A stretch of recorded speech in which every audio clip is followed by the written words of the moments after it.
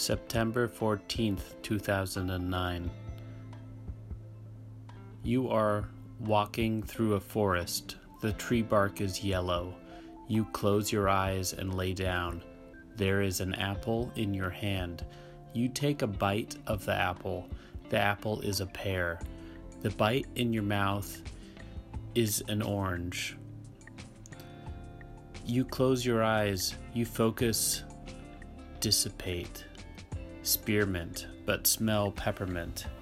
You smell bad incense, and then smoke a cigarette. Opening your senses, you dive back into a forest.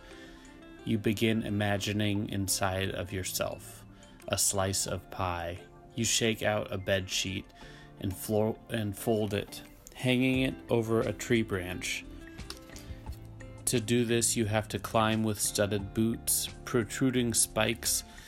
You successfully place a sheet on a tall branch. Then you release yourself from the tree, descending away and down into a clockwise rotation. You reach the ground, bread nearby, circular fire pit location, meal that you eat, water with the cup. You open your eyes. You are relaxed. You are sitting. You are rejuvenated.